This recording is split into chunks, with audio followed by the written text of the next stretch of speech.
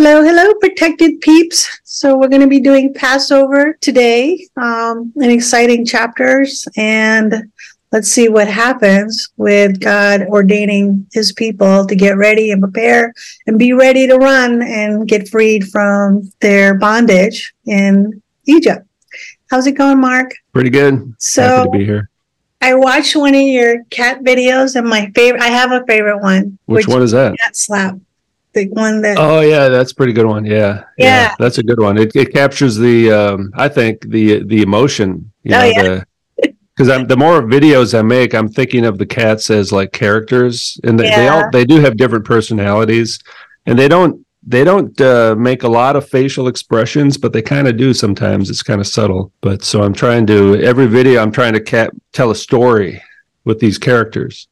There's drama. It's like a movie that takes only less than a minute. I feel like I could make a meme out of that one. Just keep slapping. Yeah, that happened right here in the right there. Yeah. Which one was the one? Which cat is like the strongest of all the other ones? Well, how they have a hierarchy, right? They're basically like little lions, So it's I think Lily, the female, is the top of the food chain, or the number one dominant cat, actually. But Lulu, her brother, so Lily, the female, was slapping her brother, basically. Yeah. And she seems to be like the queen, the queen, the killer queen. She kills most animals, and most of my videos are with her. About over half, and there's 3 cats, so she's the one people avoid. All the cats kind of tread carefully. You should get little costumes for them.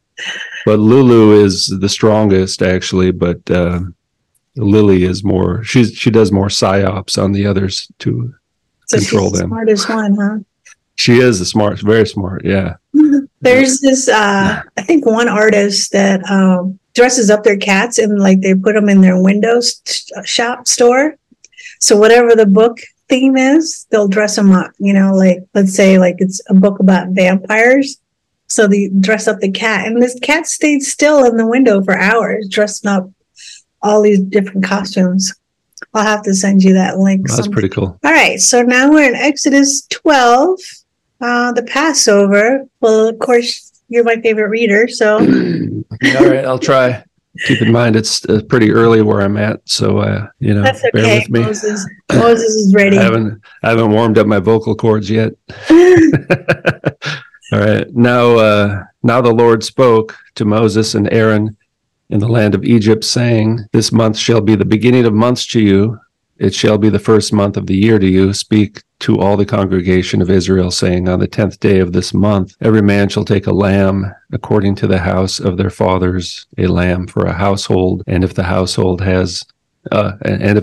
be too little for the lamb, let him and his neighbor next to his house take it according to the number of the persons, according to what each man shall eat. Divide the lamb." Now let's pause for a minute. This is kind of a long paragraph. I'm just, it does seem like this month shall be the beginning of months. Yeah. What do you think that? I'm thinking, is that it's almost like is he starting a whole new calendar here, or is it? I mean, because they keep in mind the setting. We got to remember these people were, basically slaves, laborers, and slaves, and the slavery kept getting worse for like 400 years, right? 430 years or something. And they kind of forgot about God for the most part, which happens many times throughout the Old Testament. They do keep on forgetting about God. And, but so like God is trying to, turn them into his people. So what month is it then? You know what I mean? It's called Aviv in the Old Testament, which is, I think it's Nisan or something, and later on. But it's how do we know? Most, it seems like that would be what we would call March or April, and the spring equinox. But it's hard to tell here. What is this month? So it's not clear. It had some connection to when actually that took place in the any calendar, like spring, summer, fall. God does seem to start the calendar over for Israelites. Like that's their journey. That's their first month, first Mm. I was reading that earlier. They had the same question, like, okay, did he just start the brand new calendar? Why do that when he's already been historically started the whole story long ago in Genesis?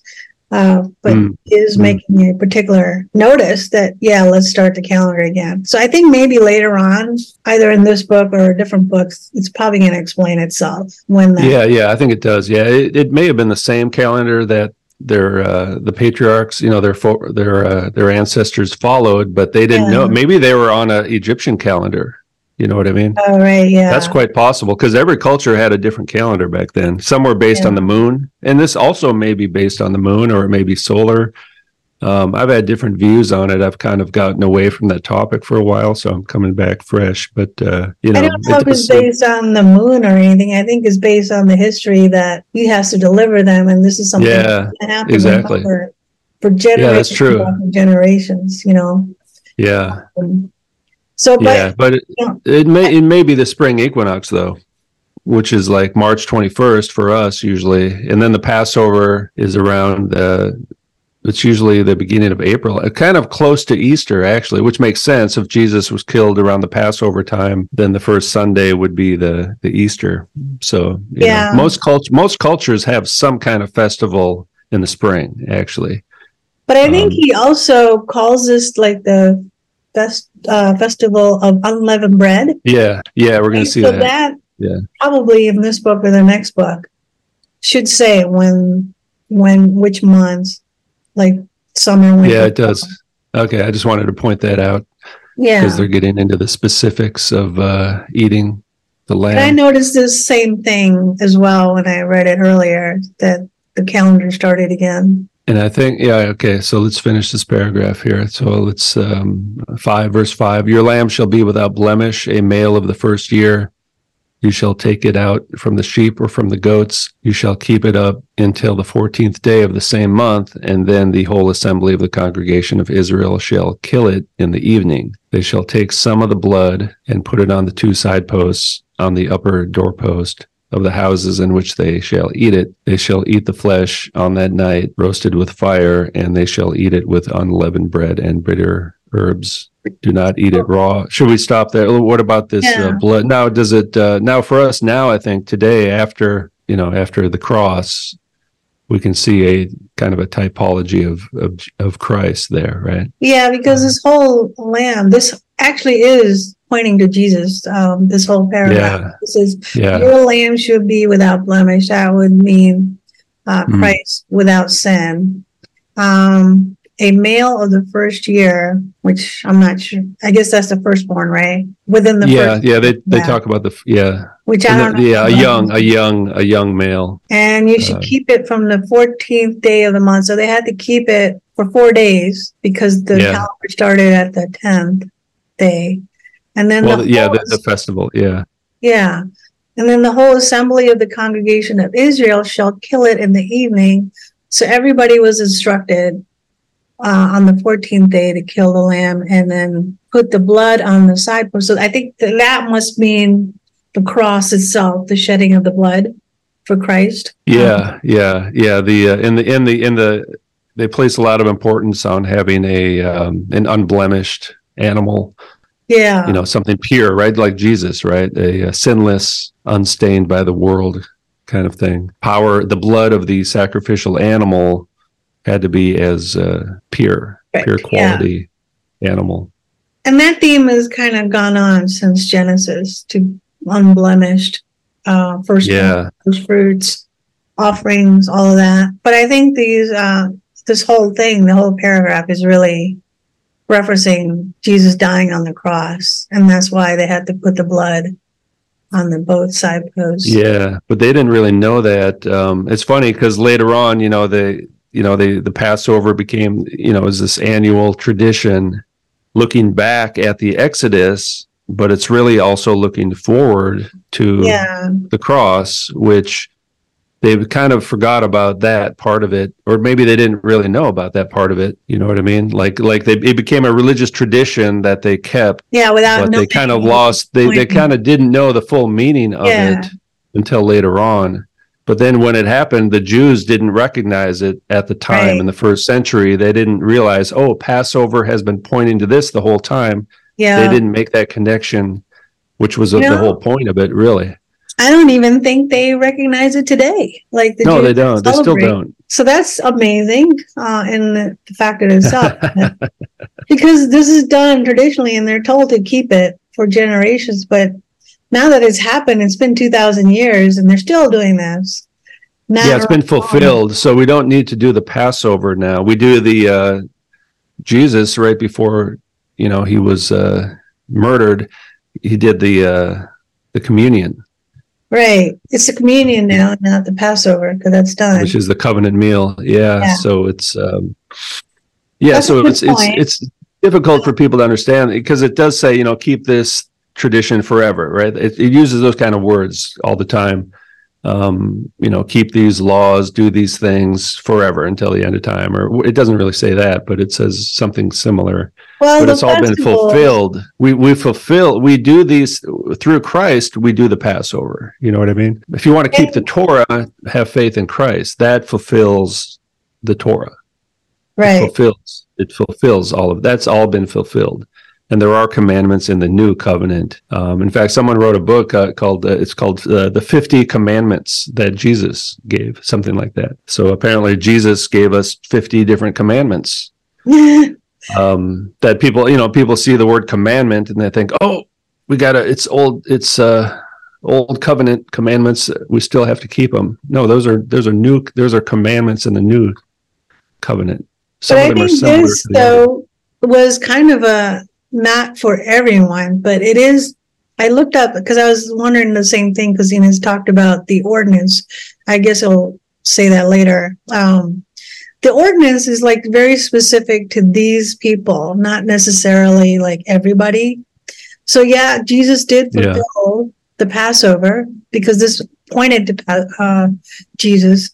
But at the same time, in remembrance of what was done for them, specifically the Israelites, they had to keep their memory going each year with their festivals.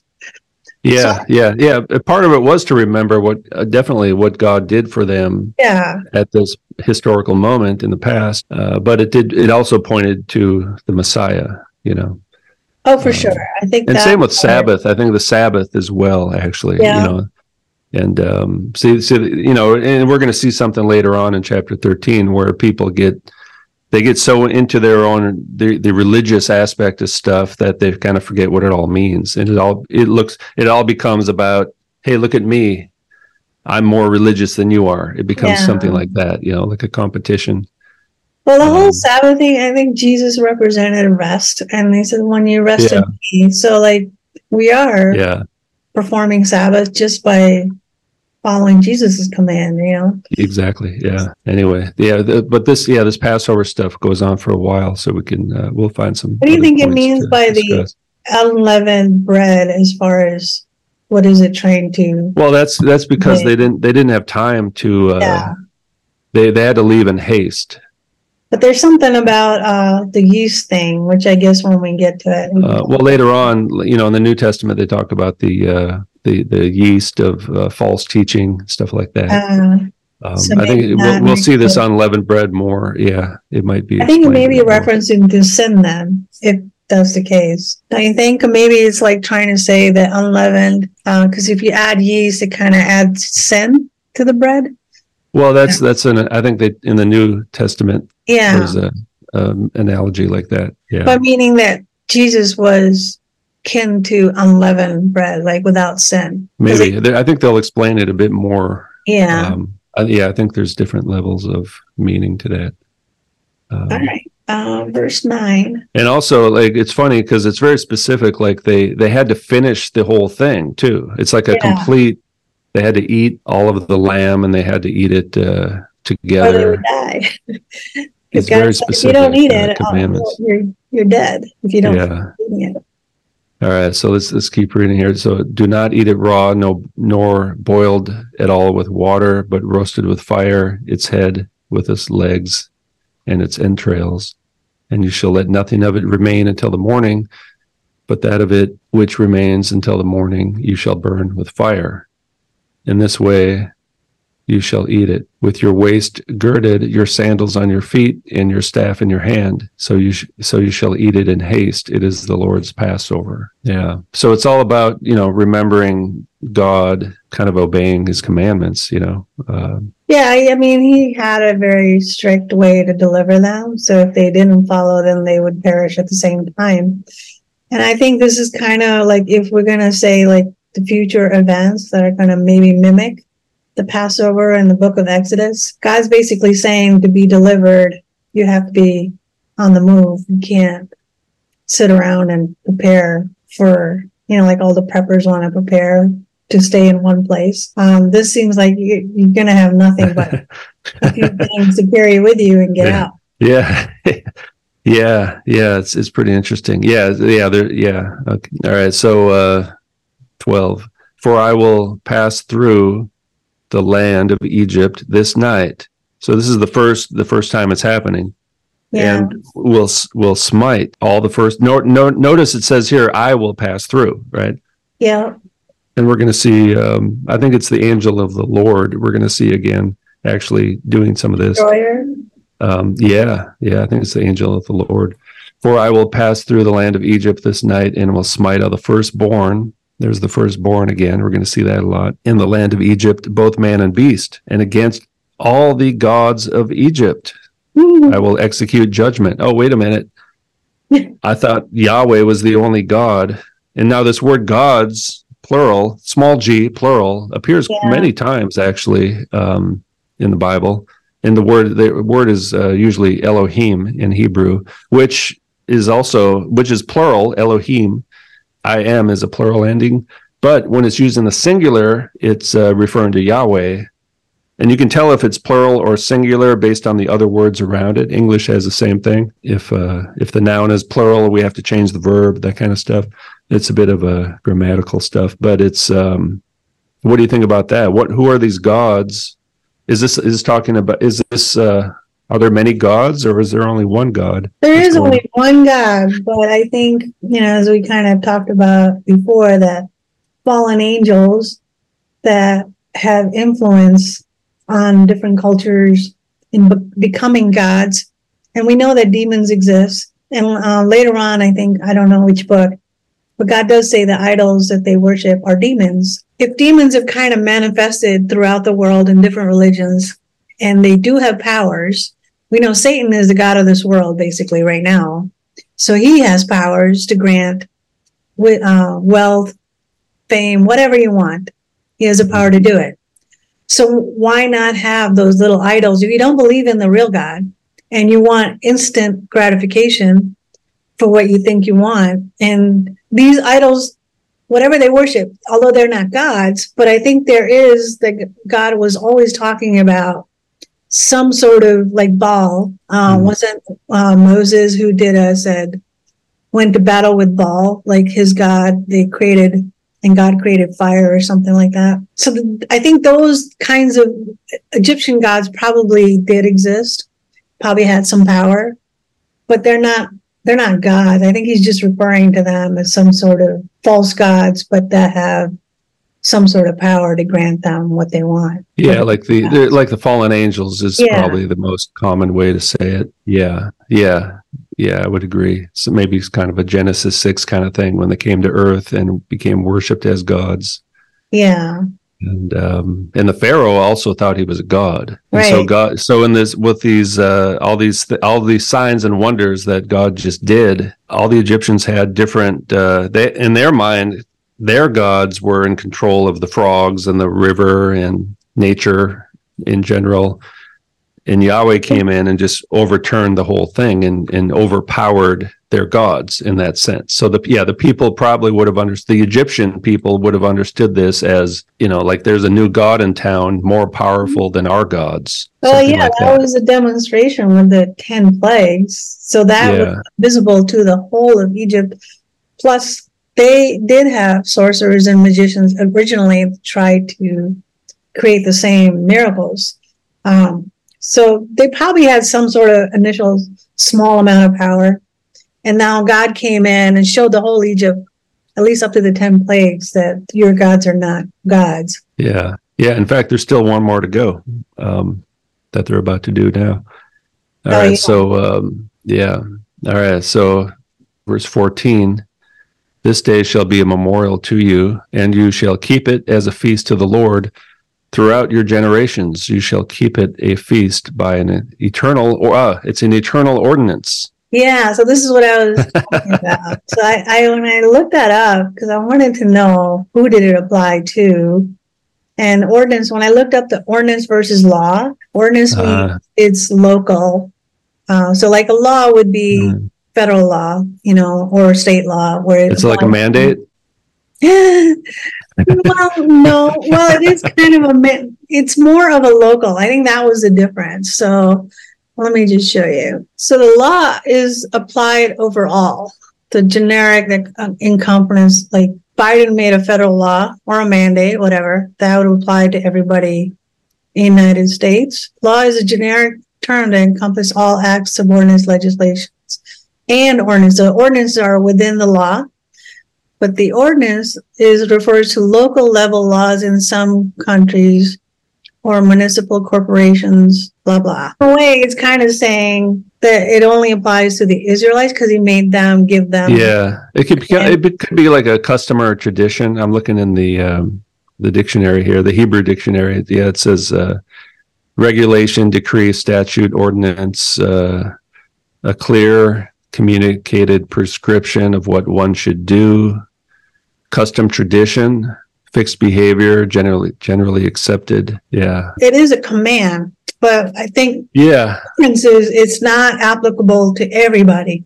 So it's not saying throughout your generations you should keep a feast by eternal ordinance, meaning outside of those group of people and their descendants. Well, yeah, it's definitely an Israelite thing.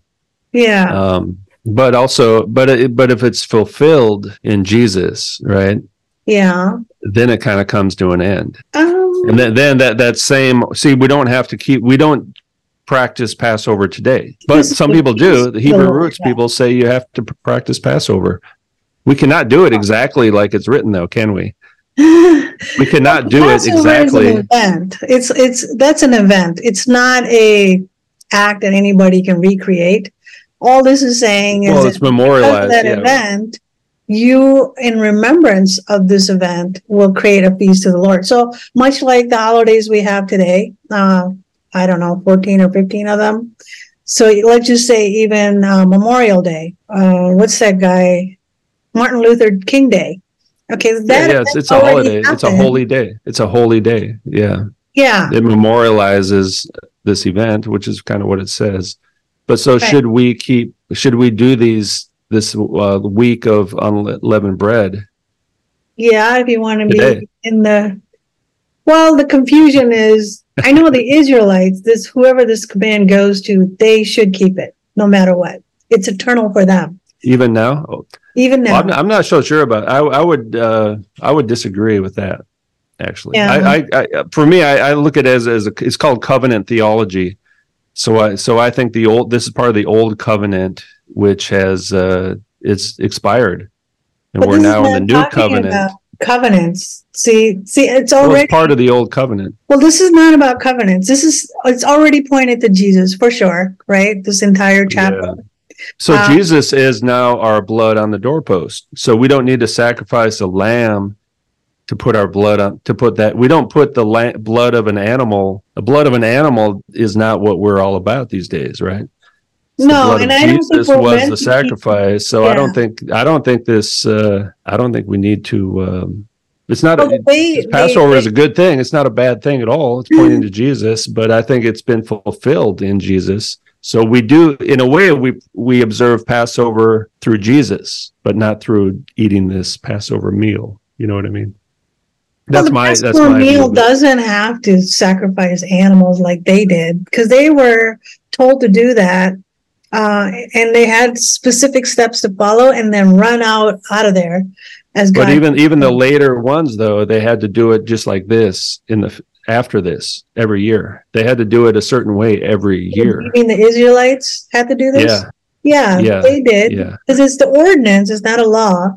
So that means it's for them to keep it up. Until God said this is no longer eternal, I think they are required to keep it. I don't know what it looks like. I think the church is Israel. Church is Israel.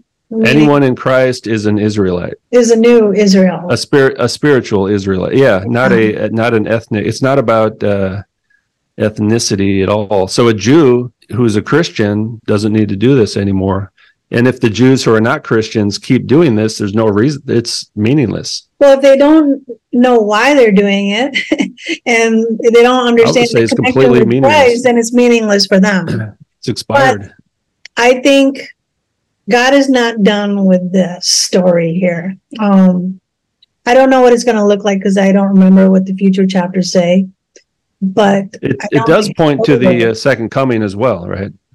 The first coming, I think it points to the first coming as a sacrifice on the cross, but also to the second coming with the judgment of those who don't have the blood to protect them from the judgment, right? So it does. There's still a future fulfillment of this. Well, I think the baptism in Christ is pretty much the same protection as what's going on with the doorpost. That's to allow the angel of death to pass over their house and kill anybody else. So when judgment comes, says anyone who is in Christ, we're already marked, spiritual mark, not the blood mark. When the angel of death comes again in judgment, then that's going to pass over. I think it happens in every generation. In fact, it's happened even in the last 3 years. That was kind of a typology of some sort of angel of death coming upon the land. And who did it pass over? It passed over a lot of them. I think God was protecting a lot of people if they didn't believe in him yet. The angel of death. Yes. Passing through the land. Yeah. And this time the whole world. Interesting. All right. Well, let's keep going because they talk about this for quite a long time. Did I read 14 already? Yeah, I did. That's where we stopped. All right. Verse 15, 7 days you shall eat unleavened bread. Now, I've done this before, by the way. I used to whoa, it's getting bigger. Sorry. I just remember somebody else make it bigger. So I make it bigger. I did this for a while. I remember one time I told my wife, I was like, I just kind of like, get all the 11 out of the house. I tried to do that one time too. He's like, why? I was like, just do it. We have to do it. Yeah. But, all right, 7 days you shall eat unleavened bread. On the first day you shall put away leaven out of your houses. For whoever eats leavened bread from the first day until the seventh day, that person shall be cut off from Israel. Now that person shall be cut off. They use that quite a bit. I think it kind of means, death, and but really eternal, everlasting death. Yeah, you're completely judged, and because this is supposed to be holy. It's like, remember God. God brought these people out of Egypt. Yeah, and God saves us as well. They needed something to keep remembering God, because for 400 years the Hebrews forgot. They didn't remember they probably never had any rituals or any of that stuff. So this is a way to restart the whole connection with God. And they had to keep the commands to kind of build their faith, but also letting them know the power of God. It's like if we forget that who's really in charge of this entire universe. Yeah. So often we treat God like a little genie out of a bottle or something. Yeah. Like, oh God, please let me, give me this thing, just do this thing for me. And then maybe he does it. And then we're like, okay, thanks. Got to go. See you later. Thanks for doing that. See you next time when I need you. I'm guilty of that, but Oh, we all are. Yeah. That's human. We'll see human nature. See, these Israelites, it's easy to judge them and look at them because they keep messing up, right? Yeah. So, what's wrong with those people? But I would have done the same thing. This is human nature that's being revealed to us as well. The sin.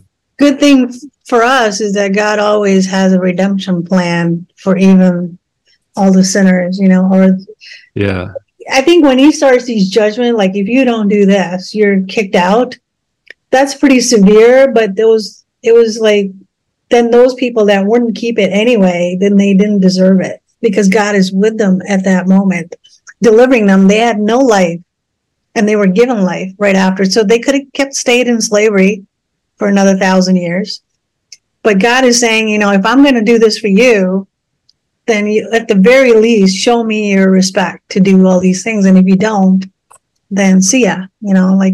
There's no use for that person. Yeah, I notice it's a holy, verse 16. On the first day, there shall be a holy convocation, or some translations say a holy assembly. And on the seventh day, there shall be a holy convocation. Like, what does the word convocation mean? I've never heard that word in my life. Neither. With vocation. Learn that it was. But it's other translations just say assembly, actually, holy assembly. Oh, that's helpful. Act of convoking. What the heck? Yeah, it's one of these. Sometimes you come across these words that are quite. I think it's assembly. Unusual. Why don't they just say that?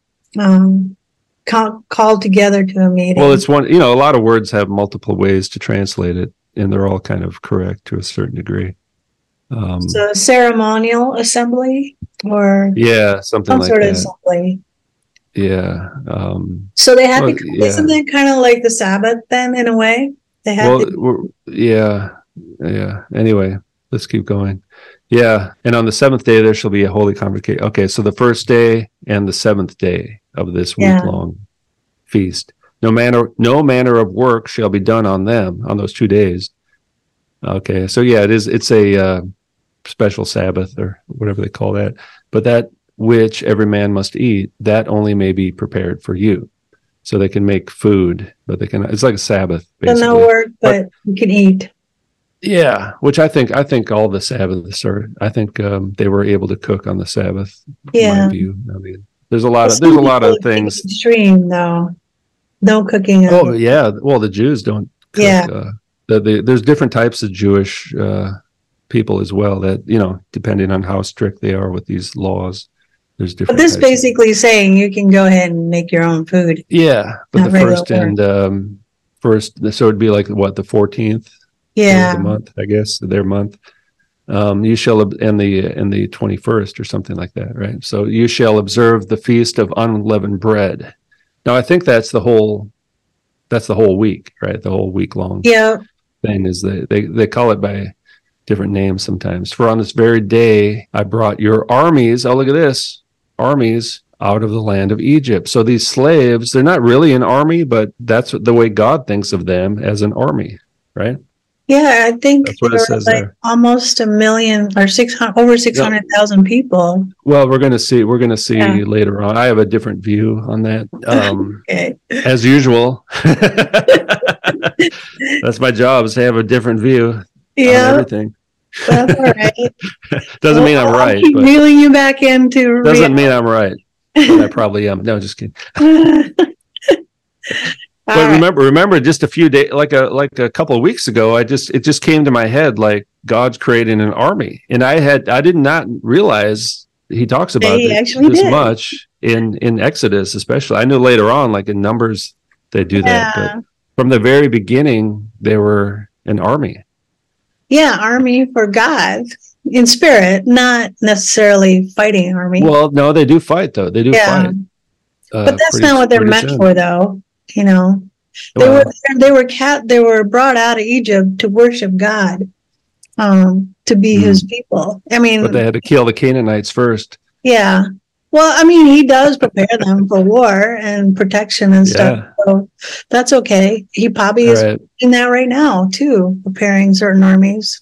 We are at war. That's for sure. Yeah. All right. Therefore, you shall observe this day throughout your generations as an ordinance forever. Forever. Right. Until Jesus comes. Well, it doesn't say that. It says all throughout your generations, forever. Throughout your generations. Yeah. Well, they didn't. Well, that's what he's telling them. All right. So, in the first month, on the 14th day of the month at evening, you shall eat unleavened bread until the 21st day of the month at evening. Okay, now it doesn't mean the evening starts in the day. I do not believe the Israelites practiced that. They did later on, but it's not biblical at all. You know what I mean? And again, another thing that everyone disagrees with me about this, but it doesn't mean God so. does start. The day is a day, and evening is an evening. Keep it simple. You know what I mean? So 14th day, it says day right there, right on the 14th day. At the Hebrew is evening, yom. right? So that part, I the think evening it's of okay. that day. I think It's day, not yeah. that's fine. So people want to say, oh, the day began in the evening. No. So like what, at 3 p.m. and then you're like, hey, I'll see you tomorrow. And then 7 p.m. is tomorrow. It's like, no, come on. Keep it simple. Later on, later on, the Jews did begin. But you know why he started it in the evening? Because it's a feast of unleavened bread. That's what they're you're eating supposed dinner. to eat. That's your dinner. Yeah. So you wouldn't start it in the morning. You would have to start Exactly. it when dinner began. Yeah, they prepare. It's like things. It would be like Thanksgiving, but if we ate it later on in the evening. Yeah. You know what I mean? There's a lot of preparation involved in this. Yeah. All right. So you shall eat unleavened bread until the 21st day at evening. 7 days shall there be no leaven found in your houses, for whoever eats that which is leavened, that person shall be cut off from the congregation of Israel, whether he be a stranger or born in the land. You shall eat nothing leavened. In all your dwellings you shall eat unleavened bread. Now, he doesn't really explain why, does it? I think it has to do with sin. In the text. No, but later on, it probably does make a connection somewhere. A lot of these commands are never really explained why. Like, you'd think the people reading this originally would be like, why? But it's just like, well, because God told you to. That's why. Well, I mean, are you saying you don't know why 7 days or why unleavened bread? No, not me. The Israelites back then. The first readers of this were probably, if Moses wrote this, they would have been the generation born in the desert, in the wilderness, but during that 40 years. Wouldn't they wonder why? That were in the wilderness, they didn't have anything in writing. It was all, God was with them directly. So this Moses wrote this. Well, we don't know that. We don't know. Well, he wrote it.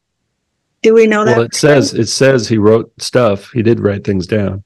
He wrote part of this at least. But if Moses wrote, well, that's why I said if Moses wrote this, the first readers, who was the first people to read this? I didn't think it would be until after Not us. All the Israelites were done with out of the desert, because they would not. Yeah, but they were born. They were born in the desert, though. Yeah, they were not the people who were. They did not live in Egypt. It would not have been the slaves in Egypt. It would not. They have all been died. Israelites wandering for 40 years in the desert. No, they were born during that time. Yeah, they were, but because Moses was still alive. If Moses been writing this down for them in the desert, I think it would have had to happen after they made it to the promised land. So the first readers of this did not experience it, right? No, but they're not told why. I mean, they're not told why. I think they know why. They don't have to be told, because it kept the same 7 days instructions as the Passover, and they were instructed not to leaven their bread in the Passover before they even came out. The only thing they would not have known that it was all referencing to Jesus, but other than that, like, they knew the meaning of why they had to do this, that they were being delivered from Egypt, and God already told them, your month starts today. And the 10th day is when all this began. So I think they already know all this stuff. We don't know it, because we're still trying to learn, figure it out. But if they were living through that time, they would have known what God was doing. Yeah. And part of this eating the unleavened bread for a week, it really just makes it hit home. God delivered them out of Egypt. They didn't have time to make regular bread. It's just a way for them to act this out, really. And I do think this text is for us too, more so than it was for anybody back then, because this is how we know who God is. We can't witness the Exodus, while as they saw it firsthand. We're only reading about it. So having that importance and emphasis on all these rituals and commandments, I think that's important for us to at least see who God is, and perhaps even do some of these things. I don't know. It's not clear yet. Well, do we need to paint the blood on our doorpost still? No, because we have Jesus' blood. I mean, those kind of rituals are renewed. That we don't need to do that. Just as a festival, like in remembrance of God, do we have any of that? So right now we have, I don't know, 12 American holidays, and probably more so everywhere else, that have nothing to do with God. I can almost guarantee there's no one is really honoring God the way he wants to be honored. Is there any? They're called holy days. Holiday is a holy day. Yeah. That's what the word so means. Which holiday do you think accurately represents God and in remembrance of him today? Pick any holiday anywhere around the world. Well, which holidays did the first century church observe? Did they observe? They did. We know they did the communion. Communion, yeah. On a regular basis. The Lord's Supper, they did that quite a bit. Did they observe Easter? But I don't know. Is Easter in the Bible? Easter's a holiday. It's a holiday, but that's not biblical. Well, is it biblical? I mean, it's no, that's a made up. Is it in the Bible? No. I mean, it makes sense to me to celebrate the resurrection of Christ. But that's not how it all started. It's just a pagan ritual that got started and connected. I know there's a pagan version of it. Yeah, Ishtar with the bunnies, which is what most people observe with the bunnies and the eggs and all that. But see, they're not even strict. Let's just say if Easter was okay to do, nobody's even strict in actually honoring God the way he is in his character. And all these things that he tells, like he has like 12 festivals that he picked. Nobody does those. I don't even think the Jews even do those properly. But his character, if you were to even just do one in honor and faith of remembrance, like we celebrate Christmas or Martin Luther King Day or Easter or any of those, or Memorial Day, any of those holidays, and even the Eastern holidays all over the world, they have their own brand. They're not representing this God. They're not representing the holiday that he asked to celebrate. Nobody's doing that. Why not? Even if we didn't have to, nobody's doing it. The Jews celebrate all these, but they can't really do it exactly the way it tells to do it. Although kind of in a way they're in the physical land, many of them living in Israel, but that's not the real. This really opens up many different ideas that are heavily debated. But like, who is Israel? Where is the promised land? Like a kingdom. A kingdom needs people and a land, right? Yeah. So what's the real? We have the past, which is what we're reading about, what happened in the past. And then we have a couple thousand years, the Israelites followed these things. And then we have Jesus coming to kind of begin a new era, a new covenant. And then we have the future, which hasn't happened yet. And I think there's a future fulfillment of all this, with the land being the new creation, which to a certain extent has begun. New earth, new heavens and new earth is the Holy Land. That will be the promised land for all his promised land. Yeah, so I think that's the real promised land. And so here they talk a lot about the land. When you go into the land, when you enter the land, this is what. Well, right now it's a physical act of taking his people out in a physical land of Egypt and into their own land, like their own nation. He's creating a nation, which is okay to talk about earthly things and earthly way of doing it. But so we have the local, but then we have the broader concept that ultimately all people are going to be redeemed into a new heaven and new earth. And remember, like God, he started with Abraham, really. Well, after the flood, right? Before Adam and Eve and all that stuff. But then there's Abraham, one guy, and then he had some children, and they had children. So he's starting out really small, and now he's moving to a new stage of creating an army. Yeah, he's and a nation and an army. Then they're going to go to Mount Sinai and establish a covenant. But then it progressively gets more bigger, right? There's more progressive unfolding and progressive revelation of God's plan for humanity. His promise that we know for sure now, that he's going to create numerous descendants, as many as stars in the sky, the sand and dust on the ground. So that is what it's going to look like at the very, very end, is that unmeasurable amount of God's people in their new earth and new heaven. But right now we're just seeing that progression from Abraham, a small tiny village of people, 60, 70 people that he had in his household, all the way now to almost over 600,000. Then ultimately it's going to be millions, and then down the road is going to be gazillions and gazillions. That's still yet to happen. Looking forward to that. All right, verse 21. Then Moses called for all the elders of Israel and said to them, draw out and take for yourselves a lamb according to your families and kill the Passover lamb. You shall take a bunch of hyssop and dip it in the blood that is in the basin and apply the lintel and the two side posts with the blood that is in the basin. And none of you shall go out from the door of his house until the morning. For the Lord will pass through to kill the Egyptians. And when he sees the blood upon the lintel and all the two side posts, the Lord will pass over the door and will not permit the destroyer to come to your houses to kill you. Whoa, it's so violent. I know. Actually, that's my favorite. I kind of wish it was happening right now. So destroyer is not a bad thing. It's a good thing, right? If it's used by Well, God. Can you go back up to like verse 23 so we can see the whole paragraph there? This is pretty intense because there's a lot of things. So okay. So the Lord is Yahweh. That's what it says in Hebrew there. Yahweh will pass through to kill the Egyptians, and when he sees the blood, he will pass through the door. We have Yahweh, and then we have the destroyer. So who's the destroyer? And this is angel. Yahweh. You think it's the same angel of the Lord that we've seen many times already? I actually do. You do? Because that would be calling Yahweh destroyer too. Angel. That's okay. Because that's what he's doing. He is destroying people in this. Well, he is, but I think he would have his angel do that rather than himself. Because the angel of the Lord. You think it's a different angel? Yeah, an angel whose job is, this same.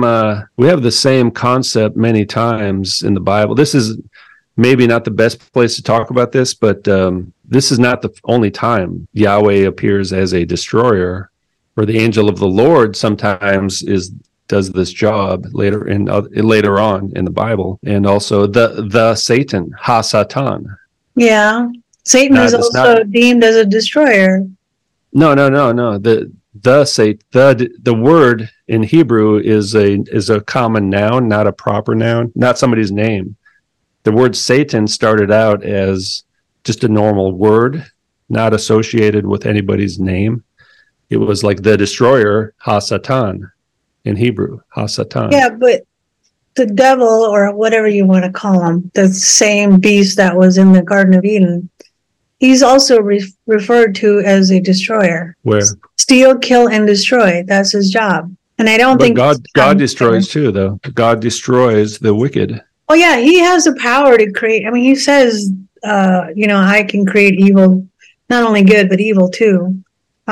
Which a lot of Christians can't believe that he actually says that he created evil. In verse 29, it says the Lord struck down. Jump ahead real quick, or we can just keep reading. Let's keep reading, and then we'll get to verse 29 and think about this again. It's whatever the answer is, at least people could think about it. You know what I mean? That's the main point, really, to bring up these topics. Is not to say I'm right, and it's more like let's look into this more. Who is the destroyer? It's just a question, right? So then we'll discuss hopefully the Bible will answer that. Exactly. That's why we're going to go to verse 29 as we continue reading. And you shall observe this thing as an ordinance to you and your sons forever. When you enter the land, right? When you enter the land, which they're kind of about to do 40 years later, which the Lord will give you according to as he has promised to Abraham, that you shall observe this service. And when your children shall say to you, what does the service mean to you? That you shall say, it is the sacrifice of the Lord's Passover, who passed over the houses of the children of Israel in Egypt when he smote the Egyptians and delivered our households. And the people bowed down and worshipped. Then the children of Israel went and did so, just as the Lord had commanded Moses and Aaron, so they did. So see, that ordinance was really for them and their descendants, not for everybody today. This was specific to them, that because they were the ones that got delivered out of Egypt. But we also get delivered from the bondage of sin and death. And we have to worship and remember God, Christ, as what he did for us. We don't have to go back and specifically remember the Passover, because that wasn't for us. But if we're delivered through Christ, then we remember him and for what. But Jesus was killed on the Passover, yeah, or at least during that week, and so there's a connection there with Jesus being the real Passover lamb. So it is important for us to understand the first Passover, even if we don't actually cook a meal exactly like this. Yeah. You know what I mean? Well, we can remember, though, couldn't we? Like as a yeah, we should remember the Passover, and then that helps us understand Christ a bit more as well. Right. I think. Yeah, You know what I mean? that's fine. I can agree. No, with I think the old covenant is a good thing overall, but it's just expired and been replaced by a better covenant. Very simple. Yeah, the covenant itself is replaced, but we're only talking about rituals that help us remember the history. Yeah. I mean, yeah. Anyway, let's go to verse 29 before we forget our original question here. Oh, now finally, see, here's the 10th plague. At midnight, the Lord smote all the. Who did it? Who killed the firstborn? The Lord. Yahweh. I thought the destroyer was going to kill all the people. What's going on? Is it Yahweh or the destroyer? Well, I guess it must be Yahweh then. He answered it himself. Yeah. No, that's why just like we saw the angel of the Lord and Yahweh are basically the same person, right? Yeah, well, that part, yes. But we've established what if he could just send his angel and still be him? Because he's like... It is his angel. It's the angel of the Lord. It's the angel of the Lord executing judgment. So it's not Satan. It's not a bad... Yeah, it's not a bad... It's not like Satan or a bad angel or, this is... although it might be called the Satan later on, it doesn't mean the Satan doesn't necessarily mean Satan capital S. It means the executioner, the adversary. Yeah, it's not. No, I think this is the angel of the Lord. Yeah, who does sometimes come and kill people. He comes and kills people. Many times. We're going to see it many times. But happening. The difference between Satan destroying is way different than what God is doing. Yeah, exactly. Yeah. Because Satan is doing it for evil purposes, not for... This is not really evil. This is judgment. This is like decreeing that all the wicked, if you sentence somebody in a court of law, that you're guilty of sin and, the penalty is death. He's just executing his judgment. Whereas Satan, if he seeks to steal, kill, and destroy, he's not doing it for any good purposes other than to destroy life, even the innocent. Yeah, it's just destroying. It's kind of based on the word. It's just the word, the Hebrew word. It's like destruction. And then one who causes destruction at that moment would be called the destroyer because he's destroying something. The executioner, yeah. It doesn't even mean that's his real name or anything necessarily. It's the angel of the Lord who is destroying these people is referred to as the destroyer at that moment. But the same angel of the Lord delivers these people as well. He's delivering the people. So he's saving the Israelites, but destroying the Egyptians. The reason he's destroying the Egyptians is to save the Israelites. So just like Jesus. But he's not destroying them to save the Israelites only. What he's taking judgment on Egypt and their gods because they were wicked and they were carrying out false worship that was going to be tainting the land. Egypt was probably a great nation back then, and it was affecting everybody, including... It was the greatest, probably. Yeah. Probably the superpower in the world. Right. So God had to demonstrate who the real God is. So he took judgment on them, and it just happened to coincide with delivering his people at the same time. Well, it's connected, I would say, directly. Yeah. But yeah, both things are happening. Absolutely. You're right. So, but that, to me at least, let's go back. All right. Yeah. So verse 29. Did we finish? Well, we didn't finish verse 29 yet. We're on 29 now. Okay. Yeah. At midnight, the Lord smote all the firstborn in the land of Egypt. So just the firstborn children. I don't know if it specifies male or female. It may be the I think firstborn sons. yeah, it doesn't say I don't son, know. so maybe But everybody. and animals as well, Yeah. because the firstborn belongs to God. Mm-hmm. The world belongs to God. From the Yeah. firstborn of Pharaoh, even Pharaoh's firstborn, that sat on his throne, to the firstborn of the captive who was in the dungeon, and all the firstborn of livestock. That reminds me of the Revelation, Which one? the judgment. Well, just we don't have to go there because that's going to take 5 hours. But the judgment coming upon all people. Oh yeah. Rich and poor. Yep. All the unbelievers, basically the Yeah. people, all the unrighteous, all those who have not been justified All by the the ones who blood of the took the Lamb. mark. Yeah. Yeah, they're not justified by the blood of the Lamb, so they're unjust. They're wicked. Yeah, like think of them as Egyptians, Pharaoh's judgment here and the people's judgment later in Revelation. The same thing. So Pharaoh rose up in the night, he and all his servants and all the Egyptians, and there was a great cry in Egypt. So, for there was not a house where there was not someone dead. Wow. So every house, notice he didn't kill all the Egyptians. He killed the firstborn. Yeah. But it affected everybody. Yeah. Every family, if they had children, they had a firstborn child, right? So, yeah, that's at least 1/3. Every house had someone dead. Amazing. Yeah. So it's kind of a partial judgment in a way, right? A focused judgment on the Egyptians. Not everybody was killed, but the Israelites survived this by the blood of the Lamb. Same way that's going to happen in the second coming. We have to, the only way to survive the angel of death, or the angel of the Lord, or the destroyer, or God himself, or Jesus coming back, is the blood of the Lamb. Yeah, which is a spiritual mark that's on all believers, and that's why Satan wants his mark. We're gonna go to that passage, not yet though.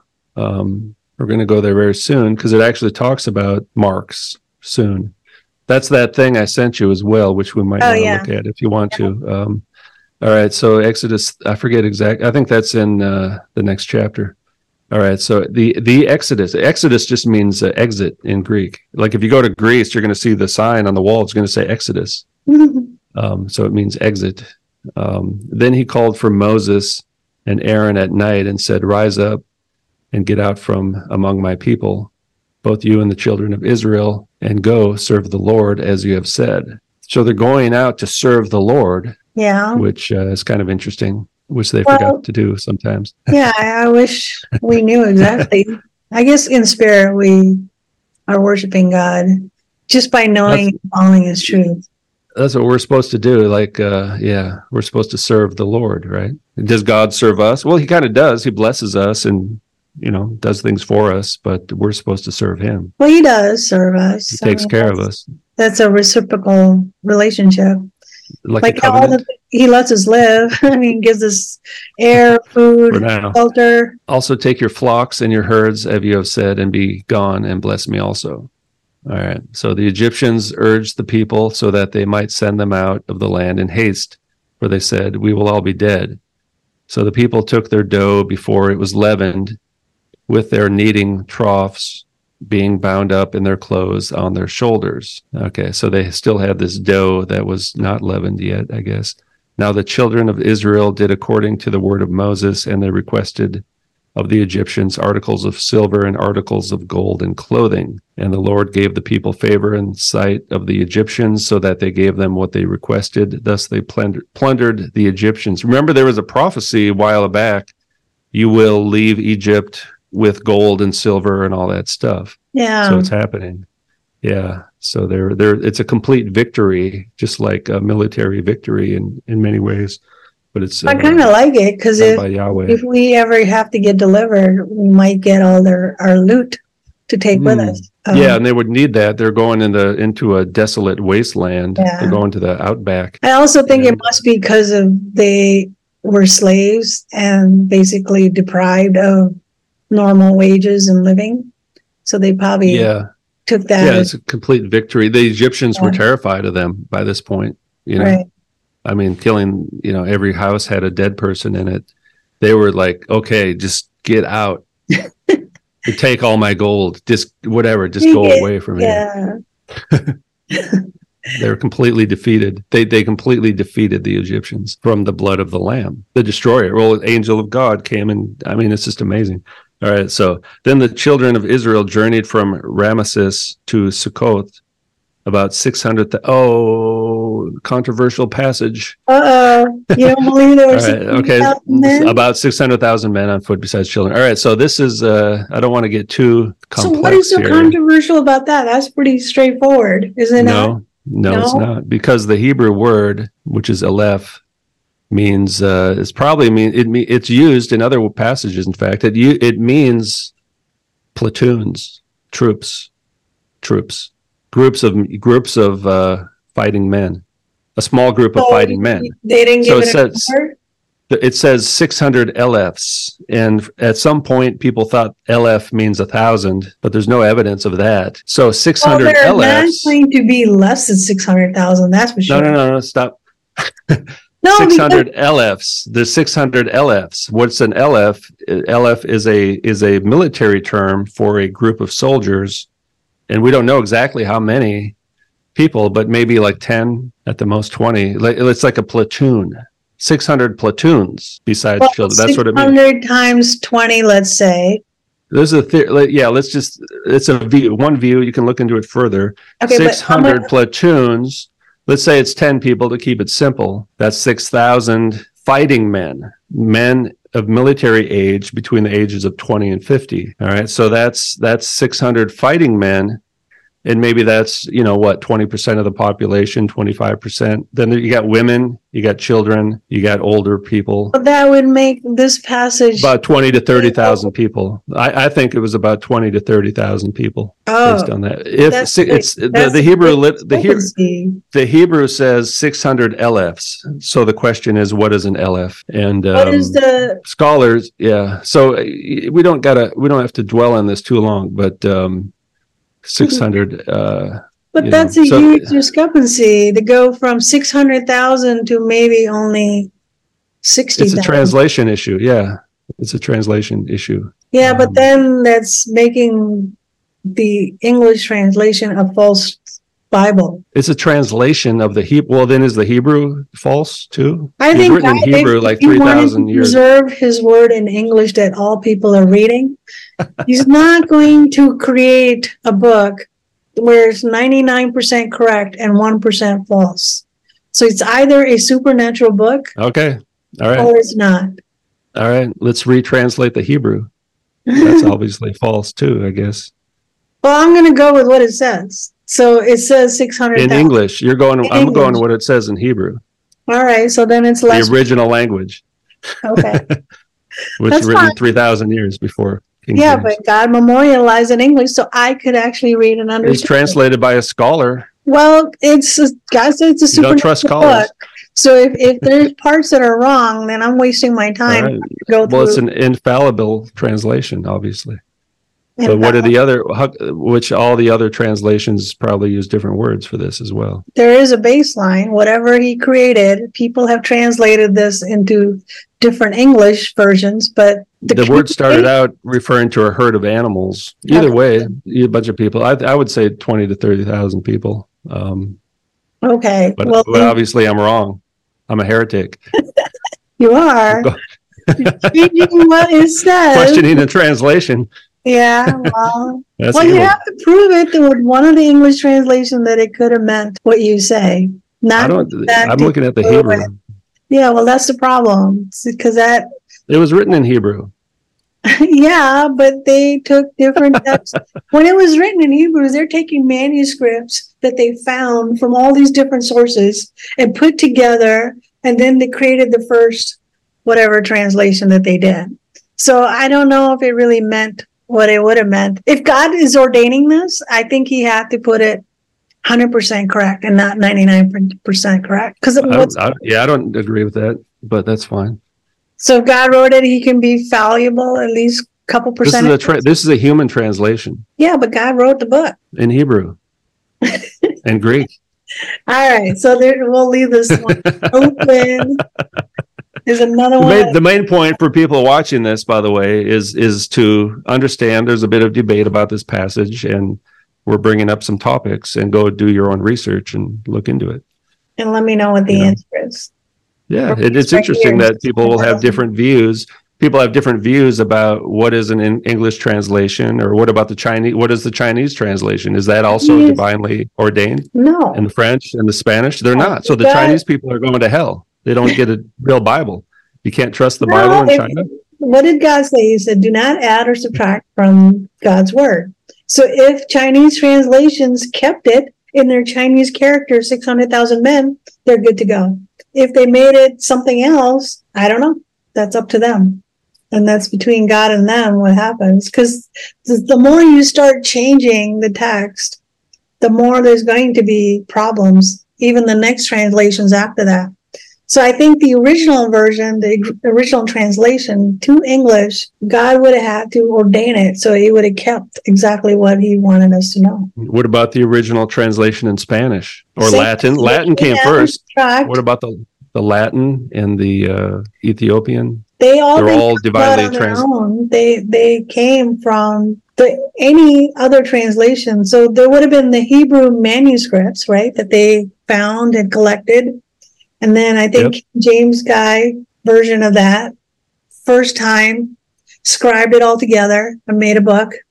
And that most people follow that version, right, as the truth. Then whatever happened after that, whether it went to Greek translation or Latin translation or Chinese translation, that's completely separate issue. Even so, they all would have to. There has to be a baseline somewhere, and that's what I'm trying to establish. Like, yeah, you could get scholarly debates about all these different verses and what it meant, but then the God's word is not going to feed the flock if it's allowed to change.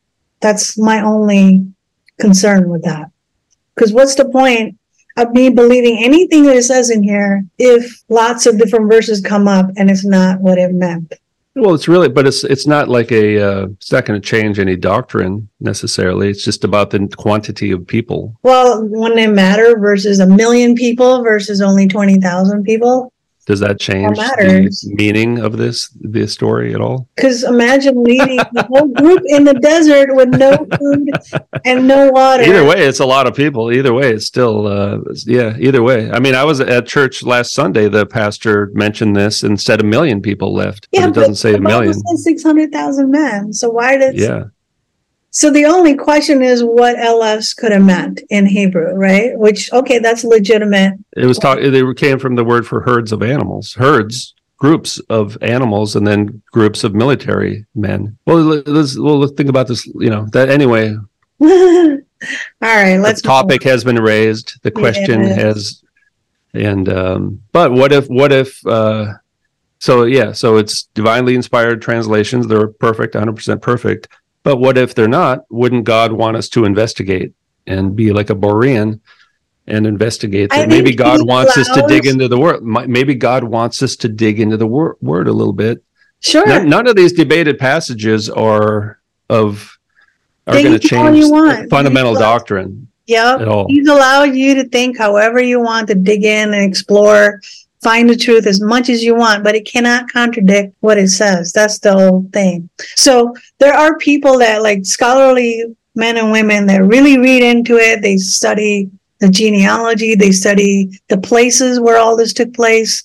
They study history and the relevant history around the whole Eastern world. So all of that's great. If they have the time, or they're getting paid to do it, all of that's wonderful. I think that only brings the Bible to life. But it should not contradict what it says, because then they're going off in their tangent, using their brain power and their PhDs to say, okay, I don't think God really said this, so I'm going to figure out a way to say this better. But the same people translated the Bible. Those are the same exact people. Bible scholars are the ones who actually translate the Bible in the first place. So obviously, some Bible scholars believe it's 600,000 men, but the Bible is translated by people with PhDs. Yeah, that's fine. But I'm saying that once it got memorialized as a baseline, I'm using the King James. What if you were born as a native Hebrew speaker. That'd If be you grew great. up, and then would you would you then learn English so you could learn the real Bible, or would you just read the Hebrew Bible? I would, if the Hebrew should be consistent with what this says. So my point is, God would have translated it to make it consistent and not overturn his Hebrew Bible if that's what happened before. The Hebrew and the English should actually go for one. The ones that don't, if there's contradiction, then that's what I have a problem with. It's not like if I would read Hebrew Bible and all this is like giving me a more clear meaning, wonderful. I actually tried to watch some of the Hebrew videos, trying to figure out if I could actually learn it. It's way too complicated for me. If God wanted me to know it in Hebrew, I think he would have given me that skill. So any skills that you have to put something into this, and you are sharing a lot of your skills, and I greatly appreciate that. Without you, none of this would even happen. The way you understand it, the way you research it, and the way you talk about it, it's bringing what we talk about to life. But I'm not going to always agree on anything that starts to contradict what it actually says, because then it forces me to either look into this if this is false, or have to spend more time trying to figure out what God really meant, rather than just reading it. 600,000 men on foot. So I don't know. I mean, you can bring it up. I just don't have to agree with every single. Yeah. No, just so people know that there was, anyway, so a lot of words have a range of meanings and are used in different ways. Let me just say one final thing, not to have the final word. I probably shouldn't even say it, but dictionary here says clan, 1,000. So it is used as 1,000 sometimes. It also refers to a family group larger than an individual household, but smaller than a tribe. And it has, so sometimes it is used as the word 1,000, but sometimes it's used as a group of people, like a platoon or a troop in an army, in the military, but it doesn't always literally mean 1,000. So it's not wrong. So I'm not saying this is a wrong translation.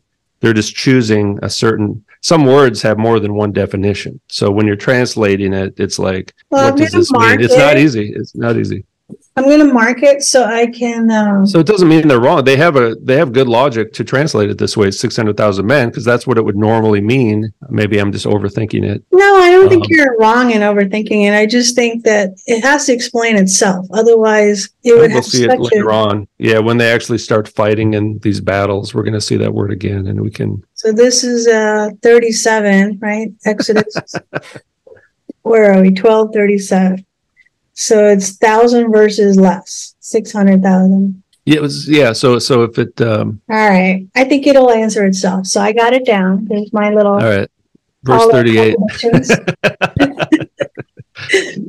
Okay. A mixed multitude also went up with them with flocks and herds, a large amount of livestock. So who is this? The mixed multitude. Who is that? What are they talking about there? All their households, men, women, children.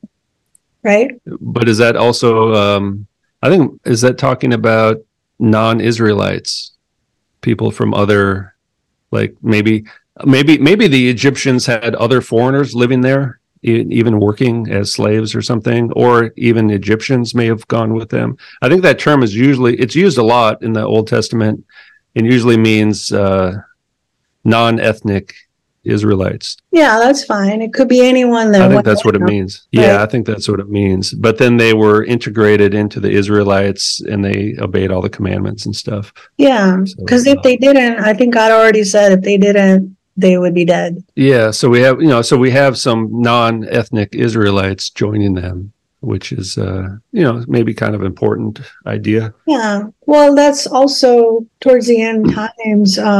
Those who had white robes. Was it those that came out of the great tribulation, the multitudes? You remember that verse in Revelation that wore white robes came out of the great tribulation, and that was great multitudes from all over the earth. Yeah, exactly. So that would be anybody that God protected, not just ethnic Israelites. It's grace, not race. Yeah.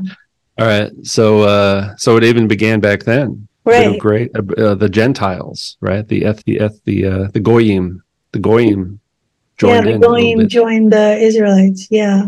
All right. So they baked unleavened cakes of the dough which they had brought forth out of Egypt, for it was not leavened, because they were driven out of Egypt and could not linger, nor had they prepared for themselves any food. Well, that kind of explains why they had to, for the unleavened bread was to remember this event here. Right, because it had to be delivered quickly, could not linger. So they memorialized that event by eating unleavened bread every year after that. Yeah, and I think that's what we can do as the festival of unleavened bread. Can't we remember that simply by not eating anything leavened? Well, you could. Yeah, 7 days. Do we have to? No. Are we going to hell if we don't? No. But, again, it's how do you love God if you want to honor him? I mean, other than asking him stuff and praying and so do we have to cook it exactly like they said there and put the blood on the doorpost? No, because we have no history of that, right? We live in 2023 in our little houses, in our towers. We don't live in tents. We don't have any goats. So we're not in the land. We're not in the land. All right. So now the sojourning of the children of Israel who lived in Egypt was 430 years. And at the end of the 430 years, on the very day, all the hosts of the Lord went out from the land of Egypt. There again, you have host. This host, the word host is also kind of a military term, the hosts of the Lord, right? The armies of the Lord, that kind of idea. It is a night to be, because it's interesting, it doesn't say people, right? Hosts of the Lord. It could be his angels that were there with him. Well, yeah, they do use the word host for the angels sometimes as well. I just wonder. But what does host mean? It doesn't say there were angels, though. The only angel we saw was the destroyer right now, the angel of the Lord. I think it just means the people. It's talking about the people. All the hosts of the Lord went out from the land of Egypt. I mean, I would say sometimes this word is used for the people as well. Yeah, it doesn't explain it too well. Although, I mean, maybe it could be something else as well, but it's usually used in military. It's a military term, army or something. It's spiritual. The root word means army warfare. It's an army. It means army. Well, here it says heavenly host refers to army of Yahweh. But it's not the heavenly host, though. It's just the host. We're not. No, I looked in the Hebrew dictionary, which is illegal. It's not. Wikipedia knows more than that. No, I mean, I'm just. We're going to look at Wikipedia in a minute, actually. All right. So, well. Anyway, so no, I just we see that term used in a military context quite a bit, and he already said armies, right? The armies, the word army was already used. Anyway, it's a night to be observed for the Lord for bringing them out of the land of Egypt. This is that night for the Lord to be observed by all the children of Israel in their generations. All right. Mm-hmm. It's not finished yet. It's the ordinance again. The ordinance of Passover. So the Lord said to Moses and Aaron, this is the ordinance of the Passover. No foreigner may eat of it. Oh, but what about the mixed multitude? Well, they must include foreigners, right? So I guess maybe in this sense, foreigner means someone who's not obeying the commandments. Because once they were like a resident foreigner, and then they were kind of accepted. So yeah, no foreigner means someone who's not observing, who's not but every man's servant bought with money when you have circumcised him may eat it. Oh, so it explains it right there. Yeah. So if someone's not an Israelite, if they're circumcised, they can eat it. A foreigner is someone not circumcised. It almost says. Because they didn't partake in the covenant. Because originally, circumcision meant that they were in covenant with God directly. Yeah. That's what made them Israelites, right? A foreigner or a hired servant shall not eat it, but a circumcised servant can eat it. You got to be circumcised to eat the Passover, which means you've entered into the covenant. Yeah. Yeah, it means you're in the covenant. All right. In one house shall it be eaten. You shall not carry any of the flesh outside of the house, nor shall you break a bone of it. All the congregation of Israel shall keep it. You know why this is there, right? Is that something to do with Jesus? His bones were not broken. He was going to preserve Jesus' bones. So this is they make pretty clear connections with Jesus and the Lamb many times. Yeah. Yep, that's pretty interesting. Now, when a stranger sojourns with you and keeps the Passover to the Lord, let all his males be circumcised, and then let him come near and keep it, and he shall be as one that is born in the land. However, no uncircumcised person shall eat of it. Wow. So the people could become Israelites, basically, right? Yeah. Even if they're not ethnically from that tribe. The same law shall apply to him that is a native and to the stranger who sojourns among you. So all the children of Israel did it. They did just as the Lord commanded Moses and Aaron, and that same day the Lord brought the children of Israel out of the land of Egypt by their hosts. Oh, By their armies. I would say, remember what verse was that where we saw the word armies? I think I think it's just kind of a synonym, and that's what the Hebrew lexicon says. It's it's a military term. So maybe when it said earlier, the hosts of the Lord, it was just talking about his people. Yeah. There's earthly hosts and there's heavenly hosts. Right. The angels are also like in an army as well. Yeah. Yep. So it's just host, and then. Wow, that's kind of a long chapter. It is. Stopping here, and until next time. Talk to you soon. Bye. Thank you.